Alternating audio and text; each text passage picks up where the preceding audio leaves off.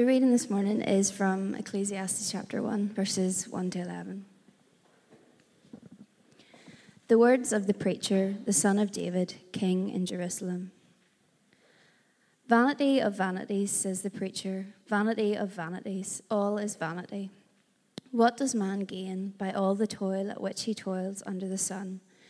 A generation goes and a generation comes, but the earth remains forever. The sun rises and the sun goes down. It hastens to the place where it rises. The wind blows to the south and goes around to the north. Around and around goes the wind, and on its circuits the wind returns. All streams run to the sea, but the sea is not full. To the place where the streams flow, there they flow again. All things are full of weariness. A man cannot utter it. The eye is not satisfied with seeing, nor the ear filled with hearing. What has been is what will be, and what has been done is what will be done, and there is nothing new under the sun. Is there a thing of which it is said, "See, this is new"? It has been already in the ages before us. There is no remembrance of former things, nor will there be any remembrance of later things yet to be among those who come after. This is the word of the Lord.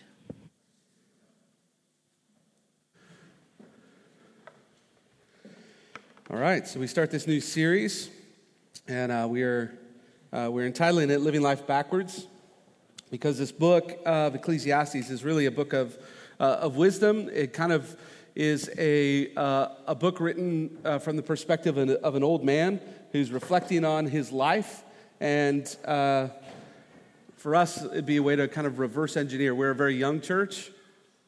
We are a very young church within that. And so we find this book of Ecclesiastes. I have to be honest with you, I've read this book before a few times, and it's just kind of boggled the mind. I was always like, why is this book in the Bible? Especially if you read it in order. Like you read Proverbs, and there's just all this like sure wisdom that you can build your life on. And you're like, it just sounds so like, yes, this is wise. This is how not to be a fool. This is how to be wise. This is how to build a good life. And then the next book dismantles all of it. And is like, this is like, seems so the opposite of Proverbs. It just seems so contradictory to this other book of wisdom that we have. Yesterday, I watched Lawson, my son. We went out to Meadowburn Park and we're walking through the woods and things like that. And Lawson was pretending to be a spy. There was this photo shoot going on for a wedding. The bride and groom were there. And so we were over in this other part of the woods, and Lawson had his stick, and he was like trying to sneak up on the bride while she's getting her picture taken. You could just see him in his own little world, and he was calling for backup and all this kind of stuff and trying not to be seen. And he was in his own imaginary world, as he often is. And that's good. It's a good place to be as a 6-year-old boy. And we have this world of imagination, right? A world of pretend that opens up to inspire. It cultivates a kind of real world understanding of how the world works. If you listen to kids, often I'll hear Lawson in the bathtub, and he's got a million toys in the bathtub with him. And he's got his little action figures, and they'll be having a conversation, but he's doing all the talking, right? So he'll be filling in both parts of the conversation. And you'll hear him like scolding the other one, and this one's saying thank you and please. Like he's working out relationships in his little imaginary world. And that's an important part of how we develop and explore. But there is a difference between the real world and the make-believe world.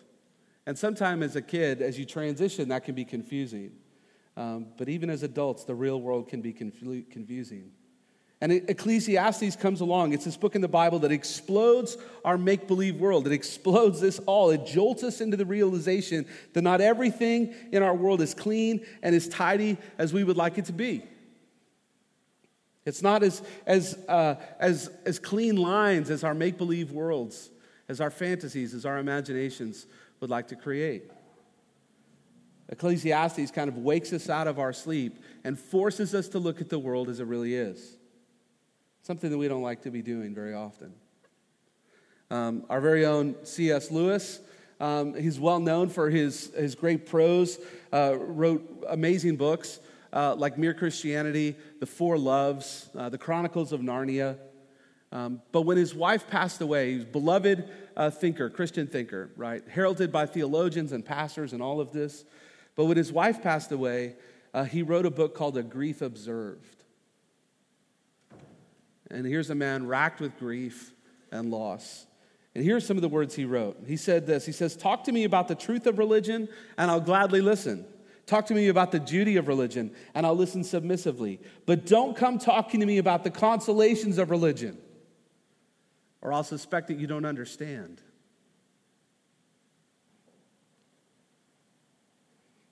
He says this, he says, "When you are happy, so happy you have no sense of needing him," speaking of God, "so happy that you are tempted to feel his claims upon you as an interruption. If you remember yourself and turn to him with gratitude and praise, you will be, or so it feels, welcomed with open arms. But go to God with your go to him in your need, when your need is desperate, when all other help is vain, and what do you find? A door slammed in your face, and a sound of bolting and double bolting on the inside. And after that, silence. You might as well turn away. The longer you wait, the more emphatic the silence will become." And then he wrote this about afflictions. "It doesn't really matter whether you grip the arm of the dentist chair or let your hands lie in your lap. The drill drills on." Those words surprise you? The words that we just read from Scripture? What we just did. We just read these words. Vanity of vanities. Your translation, some translations would say meaningless, meaningless. All is meaningless. And then we all said, praise be to God. That's what just happened in this room. Are we allowed to say such things? Are we allowed to admit, like C.S. Lewis did, that sometimes it doesn't seem like these things make sense?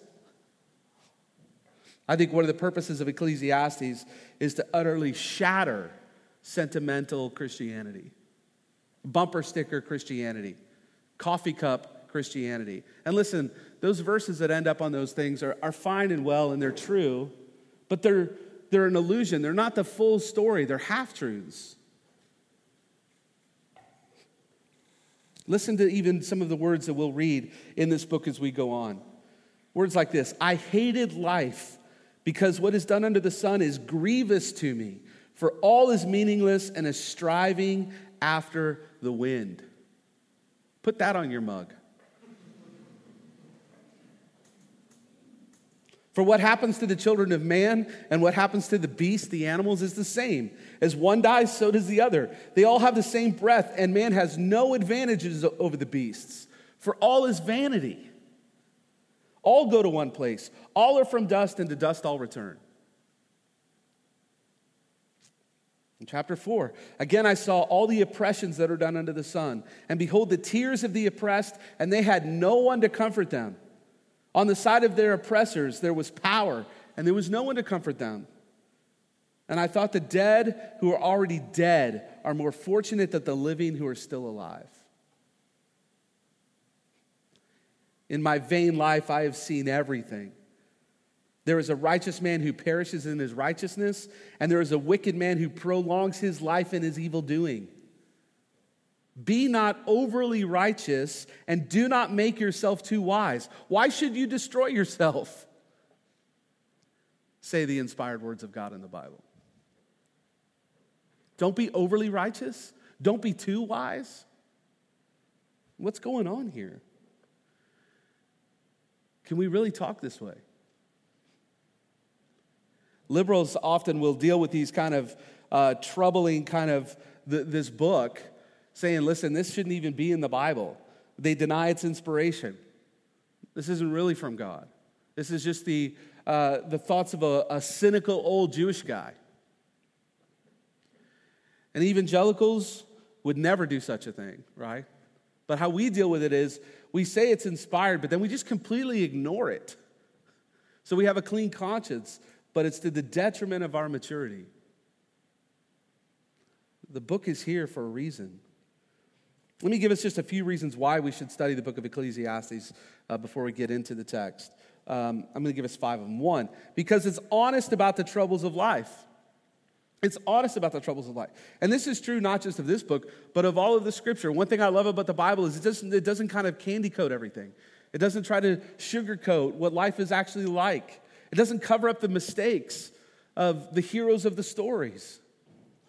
Great men and women of faith were still men and women, broken men and women who failed and failed often. And so this is a book that's honest about the troubles. Herman Melville, who wrote Moby Dick, he said of Ecclesiastes that it is the truest of all books. It's the truest of all books. It rings true. I think the reason why I've read it before and maybe not quite made sense of it, I think it's a book you have to have lived a little bit to start to make sense of.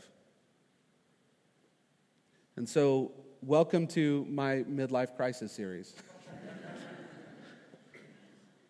I kind of only half joke about that because, I actually am reading this now. I'm like, this is gold. This is great. What is the meaning of life? Why am I so unhappy? What am I doing on earth?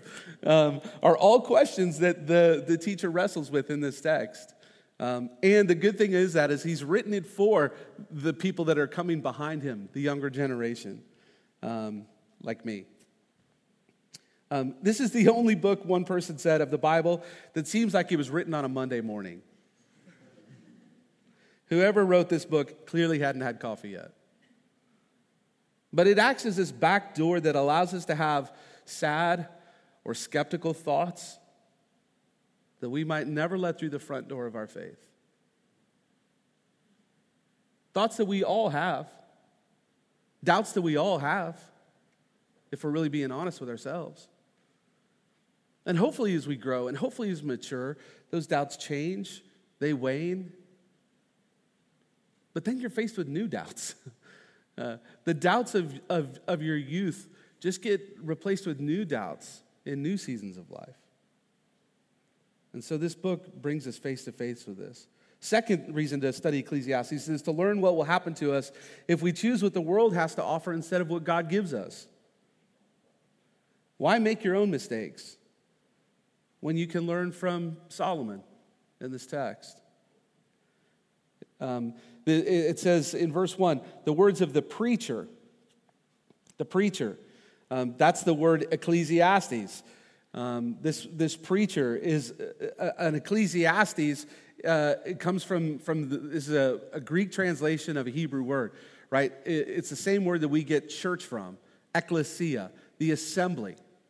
And so an Ecclesiastes is someone who would assemble, who would gather the people together.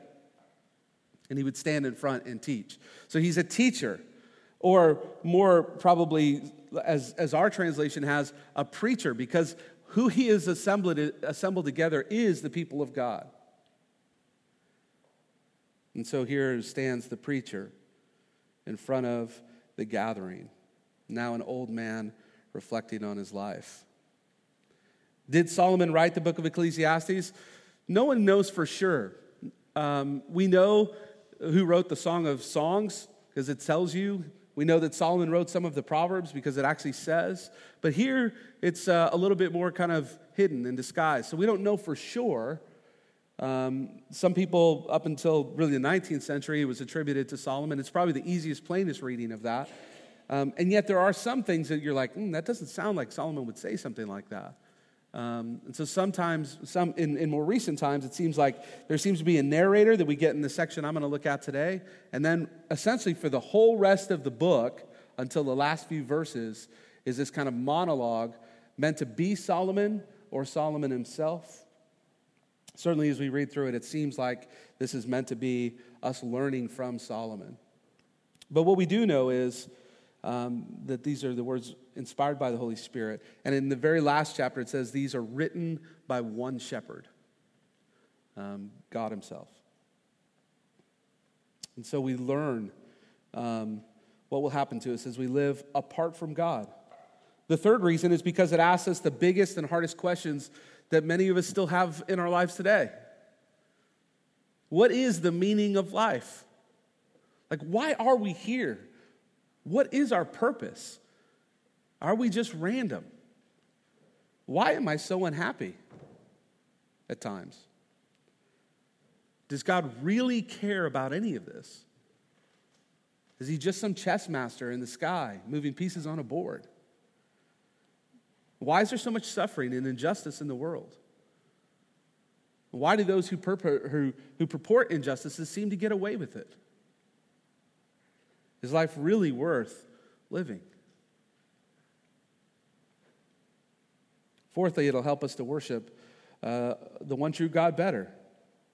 In this book, for all of its disappointments, for all of its skeptical thoughts that this book helps us wrestle with, it also teaches us many great truths about God. We're going to see God as a mighty creator. We see him as a sovereign Lord, that he is transcendent, that he is the all-powerful ruler of the universe.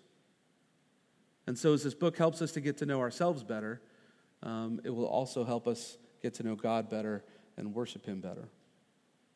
And then fifthly, it teaches us how to live for God and not just for ourselves.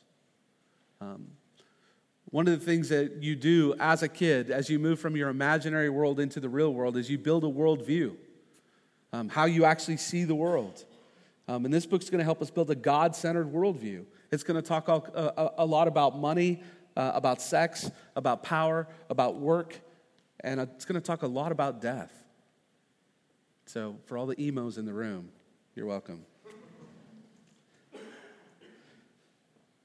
He's going to help us build a worldview, and he uses this phrase that we'll see in this passage that we're looking at this morning, and almost 30 more times throughout the book, he's going to use this phrase, under the sun.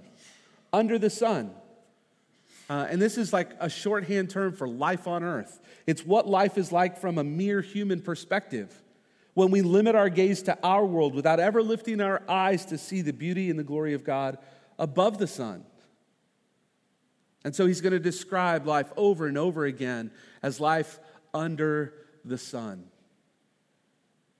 From one perspective, a perspective from below, a perspective that doesn't actually acknowledge that there is a God and a creator above and beyond and through the sun. And so that's an important phrase that we need to keep in mind as we continue to look through this book over and over again. Under the sun, under the sun. So let's look at this first section.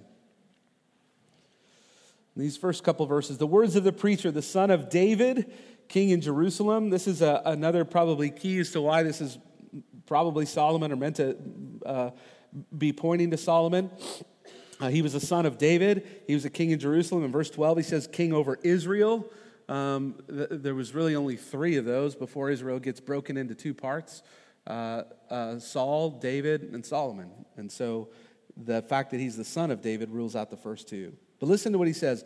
Vanity of vanities, says the preacher. Vanity of vanities. All is vanity. Now, vanity is not a word that we use a lot. We think of vanity as someone who's vain or self-centered, and certainly there's elements to what we'll see in this text. But the Hebrew word here is hevel. Hevel, everything is hevel. And as we sang the song this morning, it's a word really for vapor or for mist or for smoke. And so you think of the idea of life is hevel. It's like, there's the smoke. I can see it. It's real, but it's gone. And it's gone really quickly. It doesn't last. It doesn't stay around very long. It's a fleeting. It's there, but I can't get it. I can't grasp it. I can't hold it. It's ephemeral. It's enigmatic. It's not substantial. I can't get a hold of it. I can't get my mind around it. It's fleeting. It's futile. And so if your translation says that it's meaningless, it's not that life is without meaning. It's just that it's a vanity. It's a vapor. It's a smoke. We can't grasp it. It's hard to understand. It's enigmatic. It's hevel. And he says, all is vanity. All is hevel. Verse 3, he begins to make his case for this kind of emptiness of existence. And he asks this question: what does man gain by all the toil at which he toils under the sun? What does a man gain? That word gain there is really the word for profit. It's a commercial kind of work. And he asked the question that most of us would ask as we enter into a new job. Is it worth it? When I'm done with all of my work, when I'm done with the sweat, at the end of the day, what is left over? When all the bills are paid, when all the overhead is taken care of, what is the profit that is left over? And is that profit worth the effort? Is it worth it? What will I have to show for it? And his answer is nothing. Nothing. There's nothing. There's nothing to show.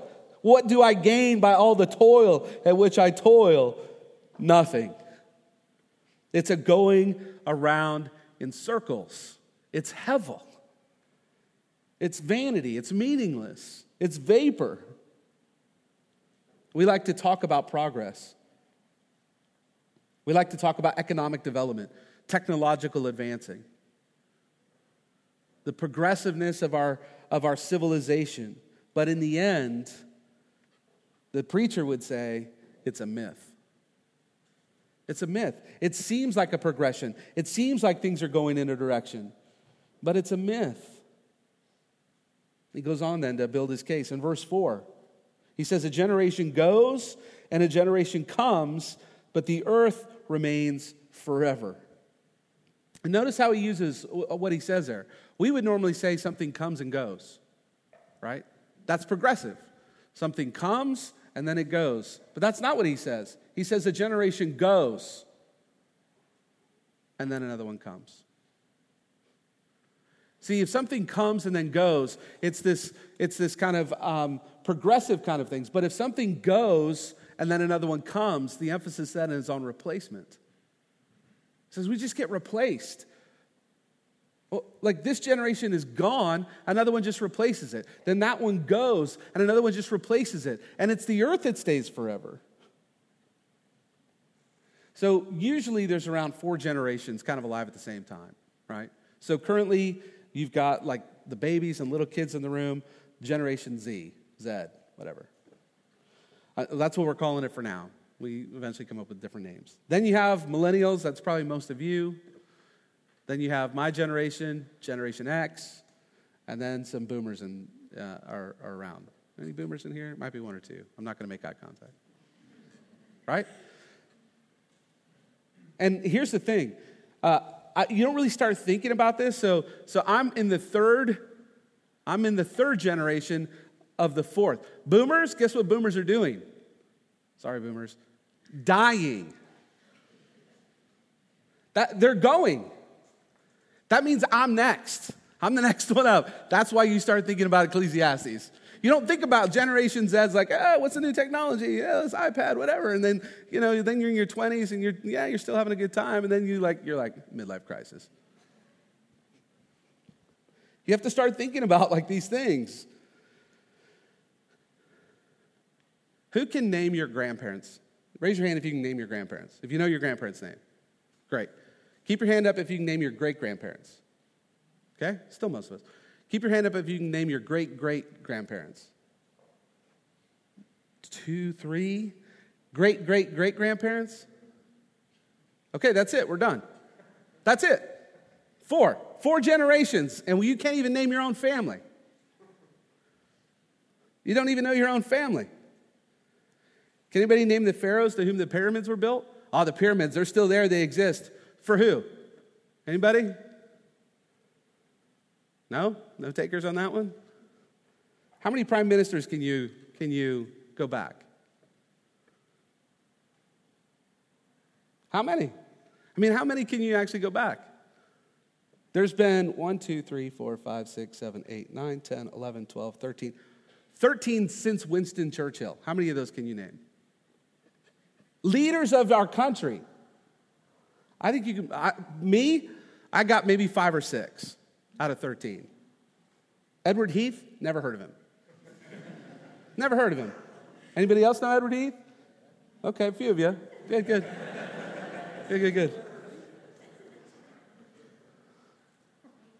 It doesn't take long. Doesn't take long before people start to be forgotten. And yet the earth remains. Jerome said it this way. He says, what is more vain than this vanity? That the earth, which was made for humans, stays, but the humans themselves, the lords of the earth, suddenly dissolve into dust. We just come and we go. We're forgotten. We're replaced. And the preacher says, man, this is vanity. What's the purpose of life if I'm just gone and I just get replaced? Verse 5, the sun rises and the sun goes down and hastens to the place where it rises. So he starts to look to nature, the cycles of nature. It rises, it goes down, it hastens. The word hastens here that is used is literally the word pants. The sun's like out of breath. It's panting. It's weary. Because it just keeps going the same place every single time. Pink Floyd said something similar in a song off their album, The Dark Side of the Moon. He says, so you run and you run to catch up with the sun, but it's sinking. Racing around to come up behind you again. The sun is the same in a relative way, but you're older, shorter of breath, and one day closer to death. That sounds like Ecclesiastes to me. He's looking at the cycles of life and just the monotony of life. It's the same repetitive cycle. In verse 6, the wind blows to the south and goes around to the north. Around and around goes the wind, and on its circuits the wind returns. He says the wind fails to accomplish anything either. It's just like the sun. Now, where they are in Palestine, you often get a northerly wind and a southerly wind. Maybe referring to the sun going north and east and west, and the wind going north and south, like the compass. But his point is the wind that we like to think is so free, right? Oh, the wind is just so free. It goes wherever it wants. It just blows wherever it wants. He's like, no, it doesn't. Jet stream, currents, wind currents, they're the same. They're just repetitive. It's just the same thing over and over and over again. You know when hurricanes are coming. They come at the same time every year, and they go to the same place every year. Even the things that we think are free are in cycles. In verse 7, all streams run to the sea, but the sea is not full. To the place where the stream flows, there they will flow again. Now, he's not thinking like the water cycle here. That's probably a better way to think about that, the way that water provides for us. More than likely, he's looking at the Jordan River running into the Dead Sea. The Dead Sea's landlocked. It doesn't flow out to anywhere else. That's why it's the Dead Sea. And he's like, for generations, this river's been running into the sea, and yet it never fills up. It doesn't ever overflow. Where is the progress? Life's just in this rut. What does it profit? We had a pet hamster for a while. I don't recommend that. Not a good investment in your time or anything else in your life. And unless it teaches you the lesson of the hamsters, what hamsters do, right? Because they live in this smelly, smelly cage, but they have this wheel and they love it, and they just get on the hamster wheel. And that's it. That's their existence. Like, it's just a hamster on a wheel. And we use that kind of imagery for just like meaninglessness. Just expending all its little furry-legged energy for nothing. It's like running on a treadmill. Right? I did 10 miles today. No, you didn't. You did the equivalent of 10 miles. You didn't go anywhere.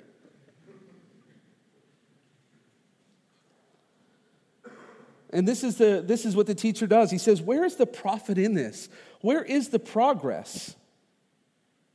Now, this might seem reasonable questions for you and for me or for people living in slums. You're like, yeah, I get that. Those are good questions. Those are questions that we should ask. But that's not who's asking the questions. Who's asking the questions is one of the wisest, richest, most powerful people that has ever walked the earth.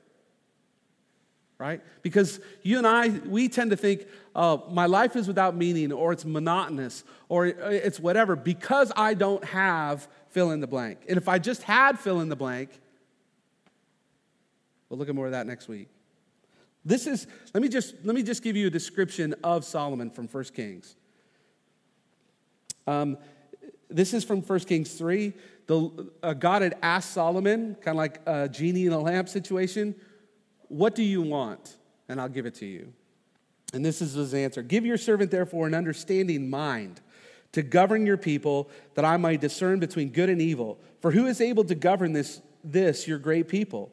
And it pleased the Lord that Solomon had asked this. And God said to him, because you have asked this, and have not asked for yourself long life, or riches, or the life of your enemies, but have asked for yourself understanding to discern what is right.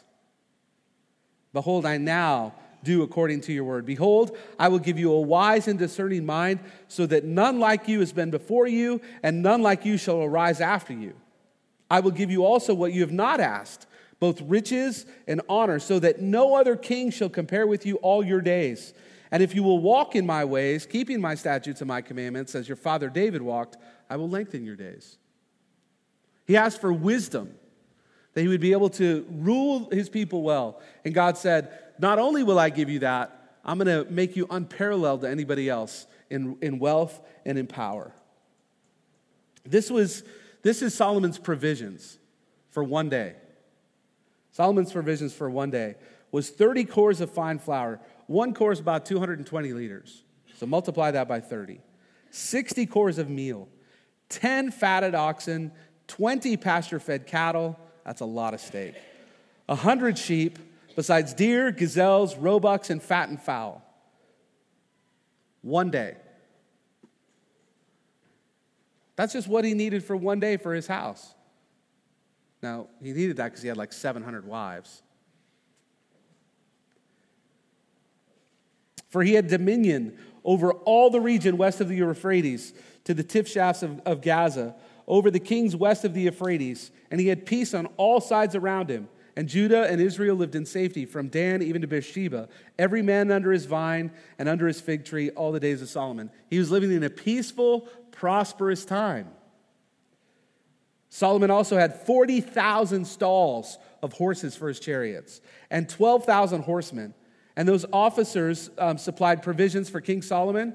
That's taxes. And for all who came to King Solomon's table, each one in his month, they let nothing be lacking. He had everything he wanted. Barley also, and straw for the horses, and swift steeds, they brought to the place where it was required, each according to his duty. And God gave Solomon wisdom and understand beyond measure, and breadth of mind like the sand on the seashore, so that Solomon's wisdom surpassed the wisdom of all the people of the east and all the wisdom of Egypt, for he was wiser than any other men. And people of all nations came to hear the wisdom of Solomon, and from all the kings of the earth who had heard of his wisdom. This is the man that says everything is hevel. This is all fleeting. This is all vanity. It's ultimately meaningless. A man with ultimate fame, ultimate wealth, absolute power. So he's a king, and a king back then doesn't have to go through a parliament. What he says is law. And he's the one asking these questions. In verse 8, all things are full of weariness. Really, Solomon? The man who has everything at his fingertips? The man who has all understanding more than any other human that's ever lived? You're weary?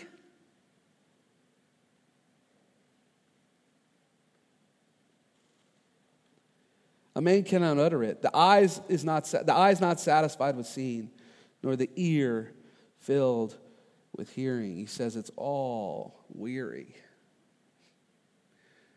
There's a song sung by Joe, a dock worker, in Old Man River, called Old Man River. And he says this. He says, you can see him on the Mississippi River, the mighty Mississippi River in North America. He says, I gets weary and sick of trying. I'm tired of living, and I'm scared of dying. But Old Man River, he just keeps rolling along. The earth stays the same. The waters just keep rolling into the sea. And life for me, he says, is just weariness. And it's true, right? We mow our lawns, and then you have to mow them again. I get a haircut like every 5 weeks. I got to go get another one. For those of you that shave, you have to do that all, it just is it's this monotonous kind of thing. Tomorrow, you'll wake up, that alarm clock will go off. You'll get out of bed, maybe make some coffee, put on your clothes, fight traffic into work, do the same work that you do, next to the same people that you do, maybe go to lunch to the same one of 3 places that you always go to, pack the same lunch that you always pack, go home, fight traffic home, kind of stumble across the finish line tired, maybe watch some Netflix, scroll for like an hour trying to figure out what to watch on Netflix, watch what you always watch anyway, The Office, Friends, right? Eat some dinner, collapse into bed, and then tomorrow it's Tuesday.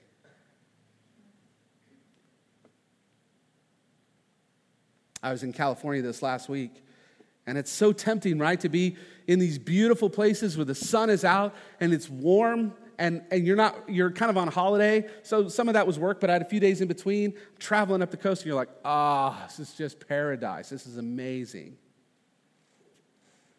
And yet everyone who lives there has to do what I have to do. They have to get up and go to work on Monday. They don't just drive around looking at the mountains and taking it all in. They have their life that they have to continue to do, just like you and me. And Solomon says, what is the point? He says, the eye can't get enough seeing. Imagine that in his day. He'd be blown away by our options now, right? Of what we get to see, entertainment-wise. Netflix. Now there's even pressure to see certain series. Have you seen that series yet? I have 7 series of other TV shows I haven't seen yet. Before it was like, oh no, I was busy that night. Now you have no excuse. Watch it anytime, on demand. Right? Our phone, endless things in front of our eyes. Listening, he says the ear is never full of hearing. And that's true. You have endless Spotify lists. Imagine just the things that we can see and hear. TV, YouTube, Netflix, Amazon Prime, the cinema, Sky box set, Spotify, iTunes, iPod, iPhone, podcasts. It never ends.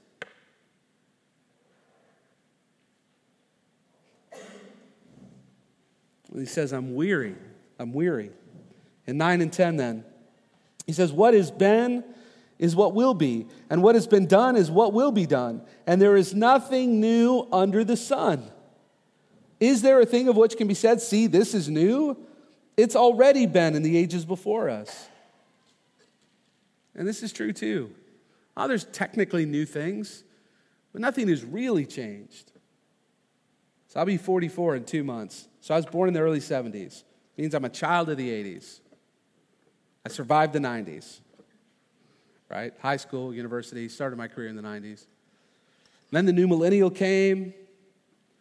Now into we got through the naughties, into the teens, into midlife. And here's what I can tell you. There is no new fashion.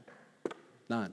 Like, no one wears trousers on their head. Like, nothing's been invented in that way. Like, there's no new fashion. What is avant-garde fashion right now is just recycled stuff from a couple decades ago. Vintage. Not vintage. It's just stuff from the 80s. It's just stuff from the 70s. And that stuff came from, the 50s. Like, there's nothing new. We have historical amnesia. And if it ever seems like there's something new, it's only because we've forgotten what happened before. So I grew up, some of my education was in America, right? And so you learn how America was discovered. Like in the 1400s, this guy, Christopher Columbus, came and he discovered the New World. But there was the Anasazi people who built a large city in what is now New Mexico with 5-story buildings 1,000 years ago. The Cahokia people, which would be near modern St. Louis now, had a city of 40,000 people. It was the largest city in North America until Philadelphia passed it in the 19th century. They're 1,000 years ago, before Christopher Columbus showed up. The Norse Vikings had already been there before Christopher Columbus had been there. And he discovers the New World. It wasn't new. It was new to him. My brother and I have only had like 2 arguments in our life. One of them was this very argument. I had left home and it came back and I'm like, oh, that's new. And he's like, no, it isn't. It's been there for like 4 years now. And I'm like, that's new. It's the first time I've seen that. It's new. He's like, it's new to you. And I'm like, yeah, but I'm the one that said it. So it is, what I said is true. It's new from my perspective. And he's like, it's not, but it's not true because it's not new. And I was like, okay, all right. So he's right though. It was new to me. I mean, I was right too, technically. From my we were both right. Call it a draw, right? But it wasn't new. It was just new to me. And this is what he's getting at. Under the sun, there's nothing new. It's just new to you. Oh, the internet's new. It's just a more convenient, faster way to get the same information that you could have gotten before. We had libraries before. We had encyclopedias before. Like people knew stuff before. Nothing fundamentally new. And this is what he says under the sun. There's nothing new under the sun. This is the experience of human futility apart from God. If you've ever looked at a tapestry, like these beautiful tapestries, but if you look at it from behind, imagine a tapestry above, and you're only seeing it from underneath. It's just a mess, right? It doesn't, there's nothing coherent there. There's just strings that are hanging and fabric that's going one way and the other. And this is life under the sun. You can only see it from this perspective. It doesn't make any sense. It's just futile. You have to get out from underneath that and look at it from above. And from that perspective, you get a whole different picture of what it is. That actually makes sense. It's something beautiful. This has been the experience of this book. If you were to fast forward to the end, when he summarizes the whole thing, it's this: that there is a God who rules over and above, that transcends and beyond the sun. And so what seems like this meaningless hevel of a lifestyle isn't the last word. The reason the preacher shows us the weariness of our existence, making us more disillusioned with our life under the sun, is so that we will not expect to find meaning and satisfaction in earthly things, but only in God himself above the sun, beyond the sun. This does not mean that if we believe in God, all our troubles will be over, or that we'll never feel again the weariness or the vanity of life under the sun. For one thing, believers often forget to remember God, but when we do, we're right back under the sun again. This is our experience too, even as believers, as we forget. But Ecclesiastes opens up the possibility of an above-the-sun perspective that we can have, that can bring joy, that can bring refreshment to life as we learn that everything does matter, that life isn't just hevel. It's not just fleeting. There is meaning that is there. The preacher, in this perspective, fails to look at the natural world and see any kind of progress. But there is another perspective. The psalmist would say in Psalm 19, he looks at those same heavens where he says the sun is just going in circles, the wind is just blowing around. The psalmist says the heavens declare the glory of God, and the sky above proclaims his handiwork. With God, it changes our perspective on how we see things. To prove a point, he looks at that same old sun and he says, it comes out like a bridegroom leaving his chamber, like a strong man running its course with joy. Looking at the same thing, but with different perspectives. Whether the sun seems to make any progress or not, it bears witness to the joy and strength of its creator. So the psalmist would then say, from the rising of the sun until the going down of the same, the way the sun keeps going, it's the name of the Lord that is to be praised. He lays the beams of his chambers on the water. He makes the clouds of his chariot. He rides on the wings of the wind. The psalmist is able to see something different because his heart was connected to God. And Solomon, at this point in his life, apostate, apart from God, had given his heart to foreign wives who had turned his heart to foreign gods, says this is all meaningless. He's lost perspective. And so for him, there's nothing new under the sun. There's nothing new. It's all the same. And yet, Solomon doesn't have the last word. Thank God Ecclesiastes isn't the last book in our Bible.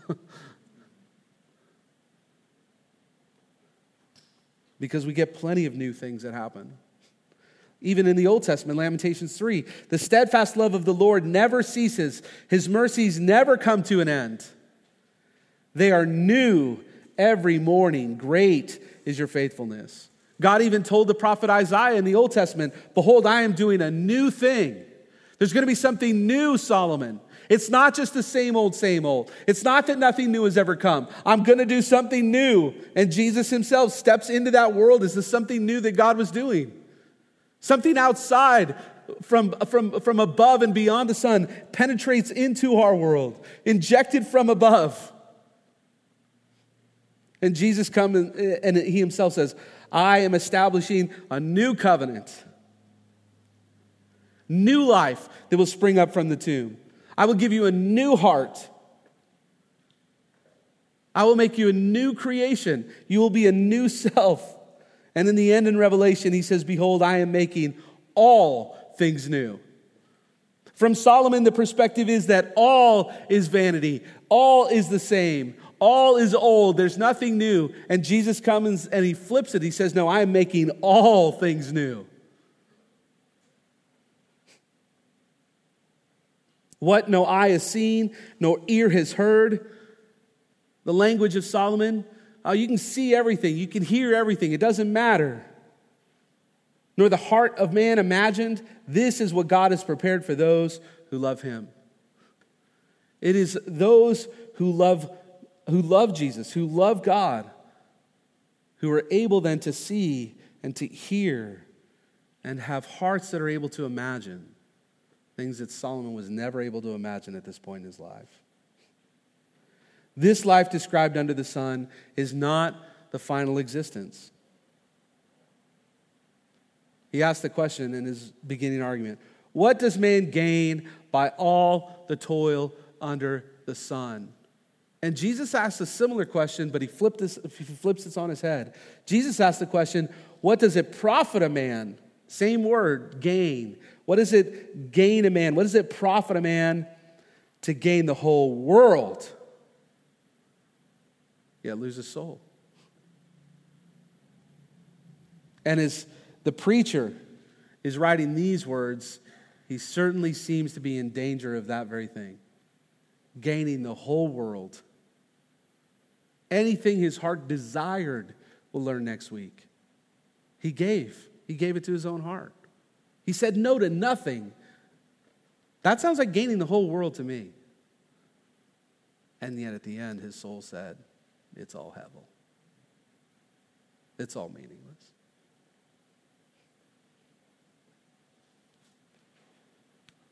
This is our introduction to the book of Ecclesiastes. And I want to just end with this last verse in 11 for this section, his opening poem. He says, there is no remembrance of former things, nor will there be any remembrance of latter things, yet to be among those who come after him. But we know that's not true, is it? Yeah, there are lots of things that get forgotten. In 1,000 years, what are the main things? What are the main things that we remember? We remember like 9/11, Pearl Harbor, the Great Wars, right? Can anybody what wars do we really find meaningful that happened 1,000 years ago? Will anybody talk about those things 1,000 years from now? Will our country exist 1,000 years from now? And yet there is one thing that we do that we remember. Because Jesus told us to remember it. And he gave us a way to remember it. In a real simple way. In a way that in 1,000 years from now we'd still be able to do. Take bread and break it. And remember my body broken for you. Take wine and drink it. And in that, remember my blood shed for you. And in remembering the old and remembering what has been done, we look forward to what will be done. All things being made new. So for those of us that are followers of Jesus, we come to the table. We remember this deposit of his body broken and his blood shed for us as a promise of the new resurrection, as a promise that this world is not all that there is, that life under the sun is not our only hope. So we come this morning with whatever brokenness, whatever heaviness, whatever cynicism that you bring here this morning, bring it and bring it to the table.